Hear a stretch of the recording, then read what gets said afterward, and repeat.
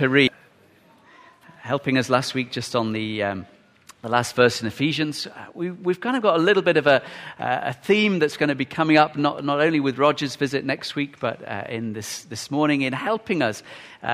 It's not something we're unaware of. I want to just make that really abundantly clear to start with.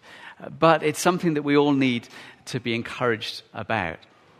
One of the things I learned very early on in ministry is that as a person, when I became a Christian, as a person, but also in church life, it's really important that we keep leaning into mission. What do I mean by that? It's like we almost have to overemphasize it to lean into mission because it kind of doesn't always happen naturally. I was just talking to my uncle yesterday, and he was celebrating his 50th wedding anniversary and had a big party, and their middle son had just got married this year, so it was 0 to 50. It was great. It was celebrating of the first year of marriage, with less than 1, and 50 years of marriage. Lovely day. And just at the end, it was lots of people, and he said to me, "How's it going there?" And he said, "Are you still seeing Jesus at work?" I said, "Yes, we are. Not as much as we'd like, but we are." And he was just really encouraged by that. And he was saying, "I hope we see some of that in our church soon." Lean into mission. Lean into mission. It's the reading this morning is one I'm sure you know. If not, I hope you hear it with fresh ears. John 4. Jesus. Story from the gospel. Now, Jesus learned that the Pharisees had heard that he was gaining and baptizing more disciples than John. Although, in fact, it was not Jesus who was baptizing, but his disciples. So he, that's Jesus, left Galilee and went back once more. He left Judea and went back once more to Galilee. Now he had to go through Samaria. So he came to a town in Samaria called Sychar, near the plot of ground Jacob had given to his son Joseph. Jacob's well was there, and Jesus, tired as he was from the journey, sat down by the well. It was about noon. When a Samaritan woman came to draw water, Jesus said to her, "Will you give me a drink?" His disciples had gone into town to buy food. The Samaritan woman said to him, "You're a Jew and I'm a Samaritan woman. How can you ask me for a drink?" For Jews do not associate with Samaritans. Jesus answered her, "If you knew the gift of God and who it is that asks you for a drink, you would have asked him and he would have given you living water." "Sir," the woman said, "you have nothing to draw with and the well is deep. Where can you get this living water? Are you greater than our father Jacob, who gave us the well and drank from it himself, as did also his sons and his livestock?" Jesus answered, "Everyone who drinks this water will be thirsty again, but whoever drinks the water I give them will never thirst. Indeed, the water I give them will become in them a spring of water welling up to eternal life." And the woman said to him, "Sir, give me this water so that I won't get thirsty and have to keep coming here to draw water." He told her, "Go and call your husband and come back." "I have no husband," she replied.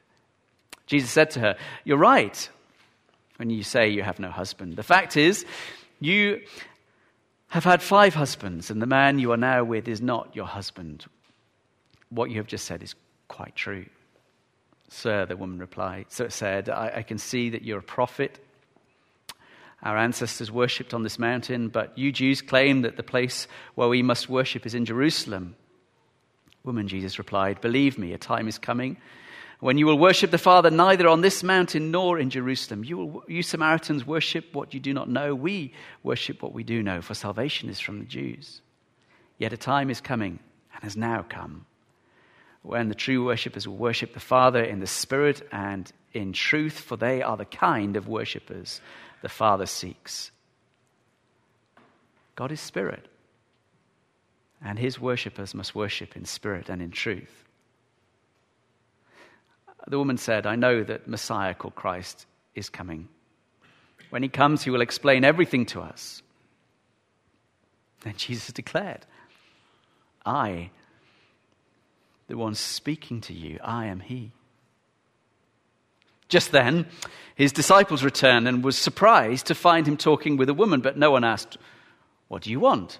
Or, "Why are you talking with her?" Then, leaving her water jar, the woman went back to the town and said to the people, "Come, see a man who told me everything I ever did. Could this be the Messiah?" They came out of the town and made their way toward him. Meanwhile, his disciples urged him, "Rabbi, eat something." But he said, "I have food to eat that you know nothing about." Then his disciples said to each other, "Could someone have brought him food?" "My food," said Jesus, "is to do the will of him who sent me and to finish his work. Don't you have a saying, 'It's still 4 months until harvest'? I tell you, open your eyes and look at the fields. They are ripe for harvest. Even now, the one who reaps draws a wage and harvests a crop for eternal life, so that the sower and the reaper may be glad together.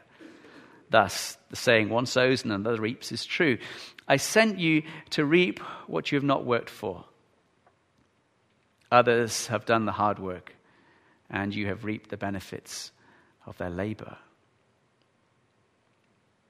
Many of the Samaritans from that town believed in him because of the woman's testimony. "He told them everything I ever did.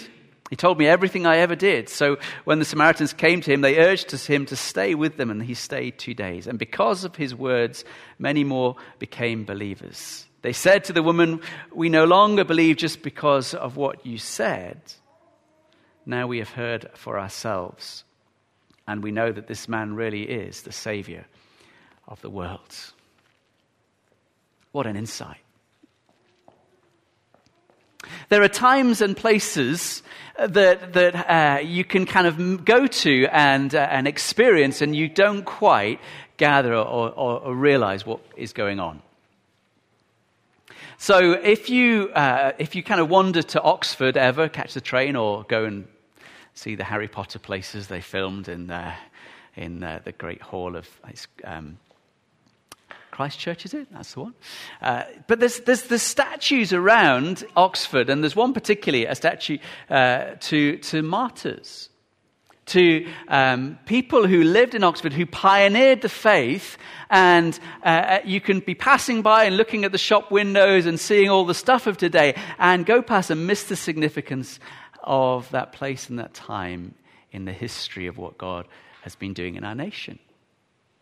All to do with the history of translating the Bible, of bringing scriptures to us. Why do I reference that? Because in this familiar story, we sometimes just kind of miss the reference point that locates this story, not only in Samaria by a well at noontime, with Jesus sitting waiting, and the disciples have gone off to find a kosher lunch in a Samaritan village. That's a bit of a quandary for them. But it takes place at this well, and this well is given a name, and it's the name of Jacob, that Jacob dug it. You know the story of Jacob. It goes back into Genesis. But one of the things there, it says that Jacob and his sons and his flocks all were watered at this place. It's just a physical location, kind of plumbing the depths back through the story of Scripture with those who have ears to hear and eyes to see, that this is the ongoing story, a mission of God, the salvation of God. That here was God at work with Jacob, and now a greater thing is happening, that water, not just to water some goats and sheep and to provide some nourishment in the heat of the noonday. This is about God's provision for all who are thirsty. Rooted way back into the provision and the gospel story, the missional story of a God who seeks and saves.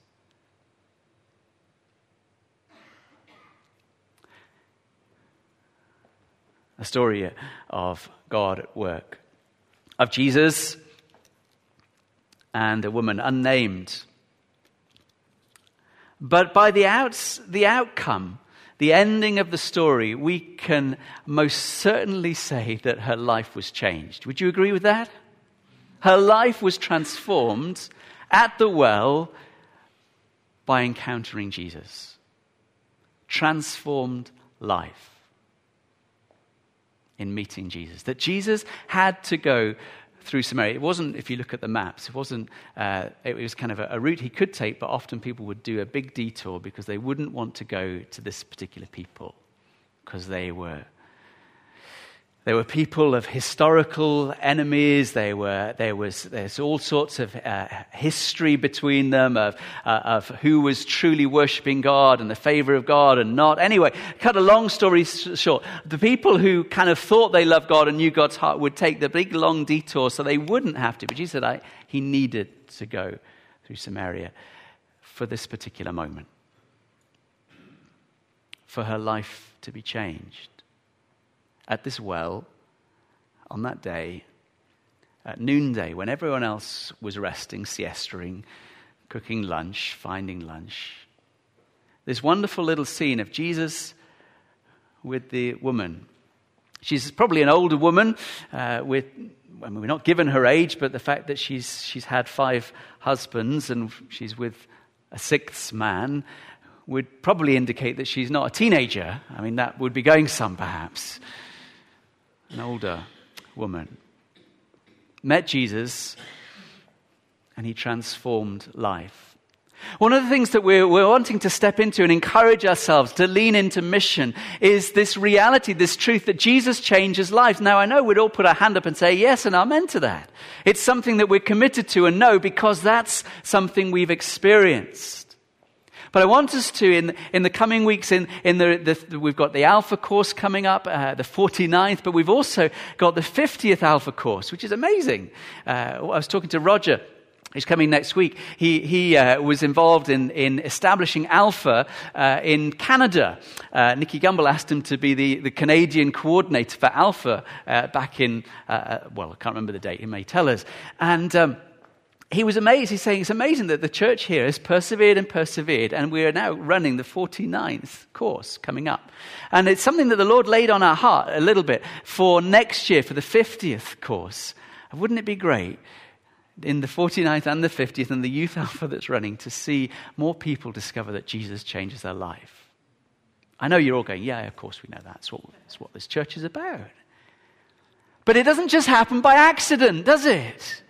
Jesus had to go to Samaria. It wasn't that, the woman would be there at the well and have a divine kind of revelation and suddenly she would be all changed. It meant that he had to put himself out and be at that place and that time in order to have that conversation, that interaction, that moment that opened the door for eternity for her. It doesn't just happen by chance. Doesn't happen unless Jesus had put himself out and gone to that place at that time for that opportunity and kind of crossed a whole load of things that should have withheld him. Do you see that? Jesus changes lives. And the evidence for us is that he's done it and he's doing it with us, isn't he? I hope so, because that becomes compelling. And the outcome of the woman's encounter with Jesus, that her life was changed. And people were saying, we know your life. We know your life in the village that she lived in. Everyone knew each other's affairs. She was the woman that was there at lunchtime, away from all the communal relationships. She was probably someone who had to sit on the very edge of society, was someone who wasn't a best friend, wasn't someone that was liked to be hung out with because she'd had 5 husbands. Maybe the other women thought, well, she may have to mind if we're not careful. Keep her at arm's length. Damaged goods. But in the encounter with Jesus, her life was so transformed. She went back to the village and said, come, someone I met, he knew everything about it. And they came and they saw something in her that they realized that God was at work. They saw something in that woman's life from that place, that moment of rebirth, of new life, of starting again, that was so appealing that they said, we want to come and see Jesus too. I'm reminded of a friend, he is a friend now, called Dan. And it wasn't at this church that it happened. And Dan, his mum and his dad and his sister, he'd been off at university. His mum and his dad and his sister had come to faith in the term. So Dan had gone to university in September, start of a new term, and he'd left home and he'd gone to Southampton to do his degree, to do his year. And in that space of 10 weeks, his family went mad, he thought. From going, and they were just kind of Arsenal fans and doing stuff that families do. They encountered Jesus. They gave their life to Jesus. They started going to church. They started reading the Bible. They had daily notes. He went home and they were no longer playing all the music that they used to play. It was now religious worship songs. He walked through the door and he said, "What has happened to my family? They have changed. They've gone crackers. They've gone mad." And he said, "What, are you pretending?" "No, we found Jesus." And they were really upfront about sharing about their faith. And he was most perplexed. That's to put it lightly. He was really angry, actually. "Where's my family gone? I left in September, went to university, come back. They've changed and I don't like it." So they were saying about the church they went to. They said, "Oh, the church we go to is great." And his sister was part of the youth group that I was running at the time. And they said, "Oh, that youth guy is great, isn't he?" And I became the focal point for all his anger. Every time they put the worship song on, it was like, "Oh, stupid Christians. What have they done to my family? They've taken my family from me." Anyway, he said, "I'd really like to go and meet this Edward." "Oh, we'd love you to meet him. What's his address?" They gave, and so I knew he was coming. And there I was one afternoon, and I knew Dan was coming. It was in the holidays. And Dan came, and I heard the doorbell go, and I went down, and Dan was kind of really just uptight. And I opened the door, and I'd been praying, because I knew Dan was coming. I was praying, what's going to happen? And I hadn't met him before. I said, "Oh, hi, Dan. Do you want a cup of tea? Come in." To my home. And he came in and he sat down and had a cup of tea and we talked, and I could see he was really on edge. Anyway, just to fast forward a little bit, about a year later, he became a Christian too. I can see you're all delighted about that. He's now a missionary in Albania with his family. Isn't that great? And a minister. But he told me, he said, "Do you know that day that I came to your door and you opened it? I was so psyched up I was going to punch you." Genuinely, he said, "I was going to deck you," he said, because my family had changed.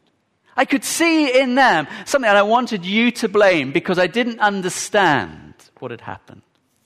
And he said, "You were so nice, invited me, and I couldn't punch you then." And we're still friends. Jesus changes people. He changes people. And that becomes an irrefutable evidence that through the woman at the well, a whole village encountered Jesus, found salvation because they saw her change in her life. Isn't that remarkable? We have to lean into mission. I want to encourage you that we are witnesses to the risen Jesus. This woman is amazing. She's the first evangelist in the Gospels. She goes and tells the whole village, and they come and meet Jesus, and there's revival in that town because she goes and says, "I want you to meet someone I've met." And they look at her and they go, "We know you," but they see in her a transformation that says irrefutably, "We'll come and meet this guy," because who else can do that? We need to lean into mission. This is where we come in. That you and I are those witnesses. You and I are those people that Jesus has encountered. You and I are those ones for whom a watching world is watching and saying, "Really?" And it might provoke some to annoyance. They might want to come and deck us, like Dan. Or it might be, actually, out of all the things I've been looking at and searching for and observing and watching, and people do that, is this thing you profess, is this thing you proclaim worthwhile?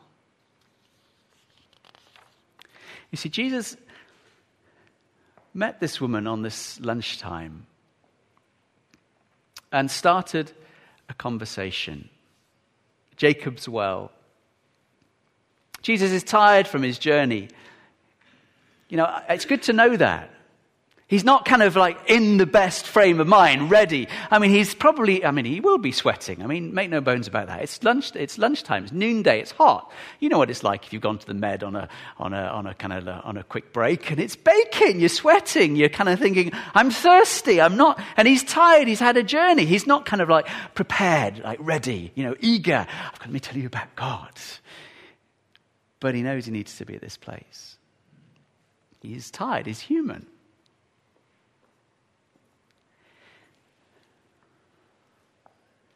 And he meets this woman, and he says, will you give me a drink? And the woman said, you're a Jew and I'm a Samaritan. There's all sorts of cultural and gender boundaries here and all those kind of things that we could go into another time. And she says, who are you? And Jesus says, if you knew the gift of God and who it is that asks for a drink, you'd asked him to give you living water. I think the first thing we just need to recognize in this passage is that all of us, even here this morning, are carrying a mask. The story quickly deepens, doesn't it, when Jesus gets a revelation, says, you've had 5 husbands and the current one isn't your husband. It all gets very deep and very kind of profound very quickly. But that moment, that initial thing that Jesus encounters this woman, and there's this thing about water and who's going to draw it and how to do it and who are you, that there's a reality that which we are presented with doesn't always match up to what is going on beneath the surface. But Jesus presses through. When we recognize we need to lean into mission, we need to recognize that Jesus is the one who gives us living water that nowhere else in this world can supply. That Jesus is the one who can rescue and save completely every person in our community. Completely.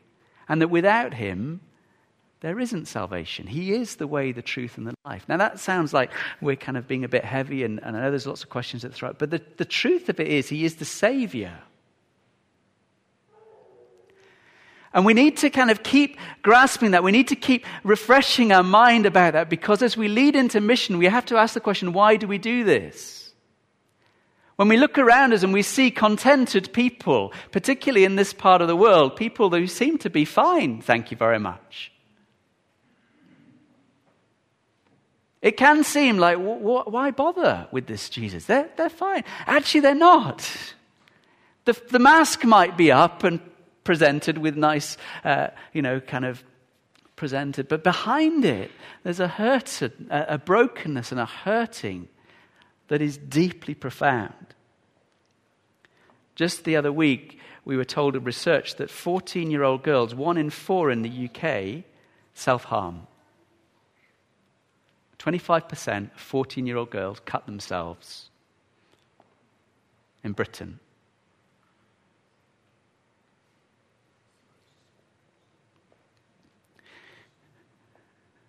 There's some research coming out. I've not yet heard it, the BBC, about a survey in loneliness coming out.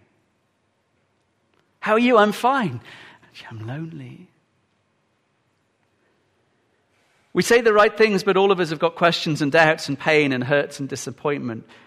There is so much anxiety and panic and fear and dread and worry going on, even probably here, behind the mask, in the encounter, and Jesus sees through it. He sees beyond and behind to the person, and you are loved and precious to him in the midst of all the brokenness. There was another guy I knew called Ian, and Ian was a head chef of a very renowned restaurant. And he wasn't a believer. He is Scottish. He is Scottish. Very capable, and just nothing wanted to do with the gospel at all. Didn't want to know Jesus. His wife was a believer. And one day I got a phone call. We'd seen him and chatted, and he was kind of polite, but he wasn't one of these deck me guys, but he wasn't really wanting to become a friend. And one day I got a phone call and he said, can I come and see you, Edward? And I was like, sure, yeah, of course. And Ian came to my door and he sat down and made a cup of tea. What we do as vicars, isn't it? We're always offered more tea. As a joke. I said, what is it, Ian? And he talked about and stuff. And then he paused.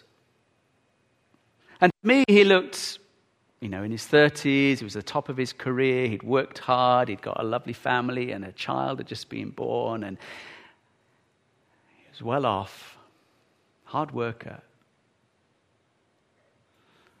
And he said to me, 10 days ago, I decided to kill myself. A motorbiker. He said, I'm going to And he'd practiced it. He said, here's the road and here's the tree, and I'm going to accelerate towards it on my bike and end it. I said, why? And here's the shock, because I didn't know what was behind the mask. He said, I'm a gambling addict. And my wife doesn't know, and I've racked up £40,000 of debt. And I've managed it, and I've hidden it, and my wife doesn't know, and it's all coming crashing down around me, and I can't pay it back, and they're going to take the house, and my reputation will go. I need to just leave. The mask fell, and I saw behind. And I said, what stopped you? He said, I was lying in bed, and my wife was asleep, and it was the last night that I was going to spend with her. He said, I couldn't sleep. I was going through the plan and the reasons, and just my life was falling apart. He said, I just remembered being taken to Sunday school once. Didn't really go to church much. And he just remembered this lyrics to a hymn that he'd sung, just one small refrain.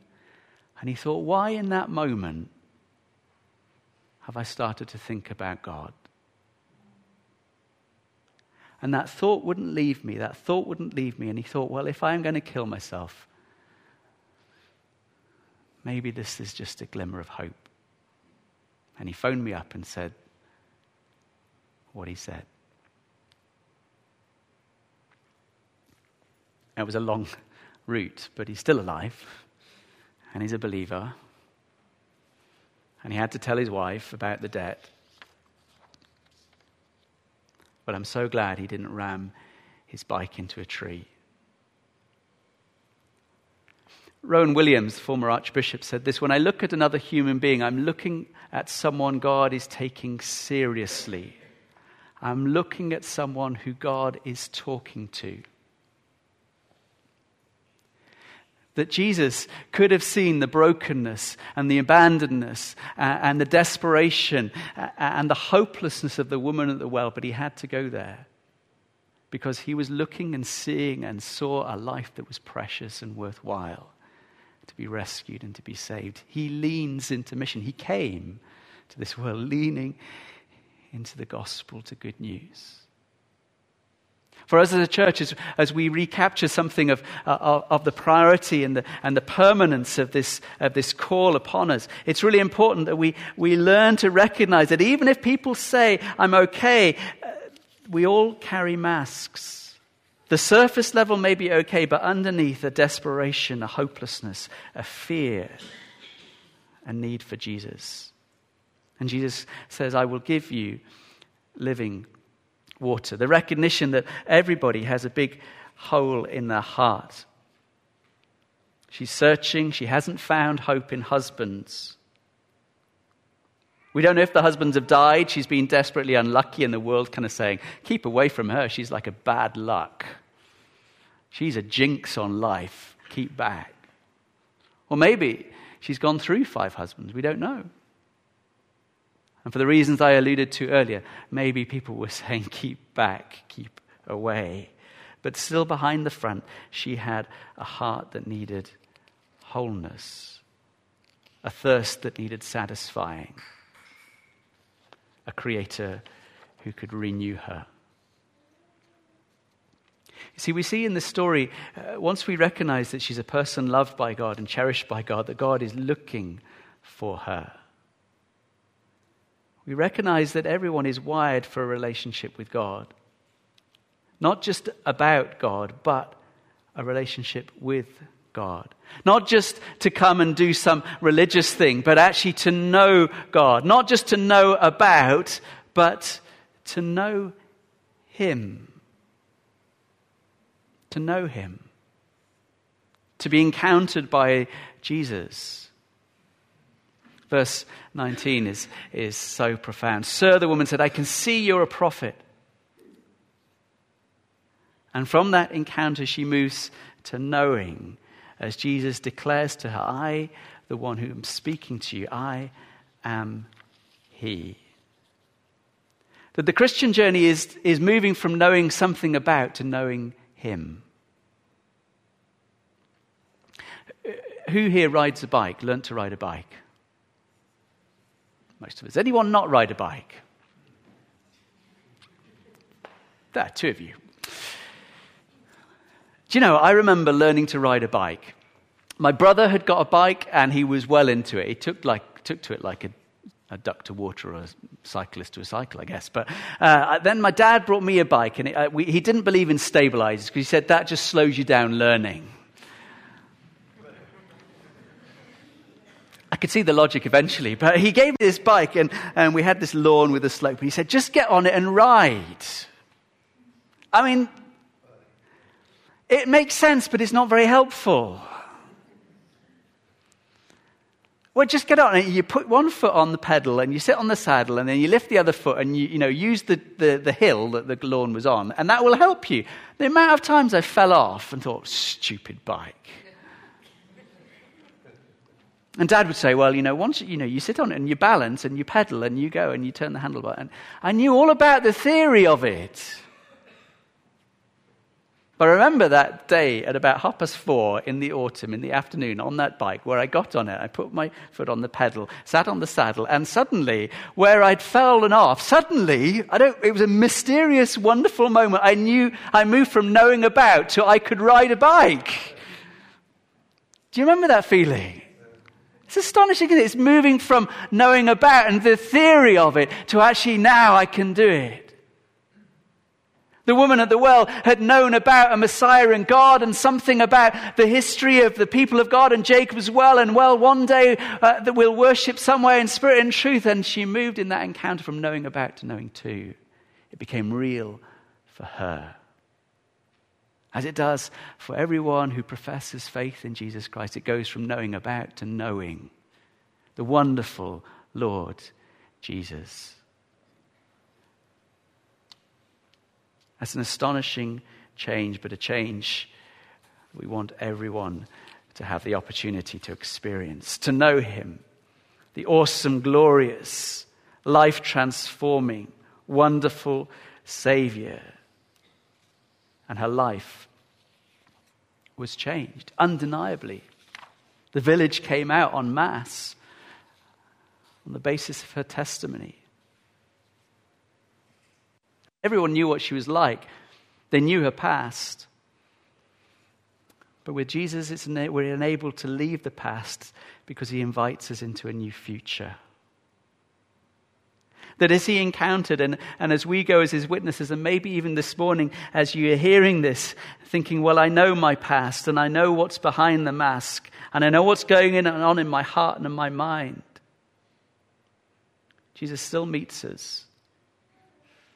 No matter who we are or what's happened to us or the circumstances of life or the desperation that you may be feeling or the mess that has been made up, or it just seems just so, but it's not yet enough.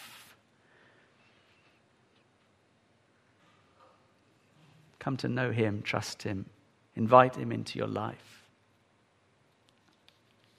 You see, in this story, as we engage with Alpha and want to encourage you to invite people to Alpha. Do you know, a Tear Fund research recently said there are 3 million people in this country who'd come to church if someone would invite them.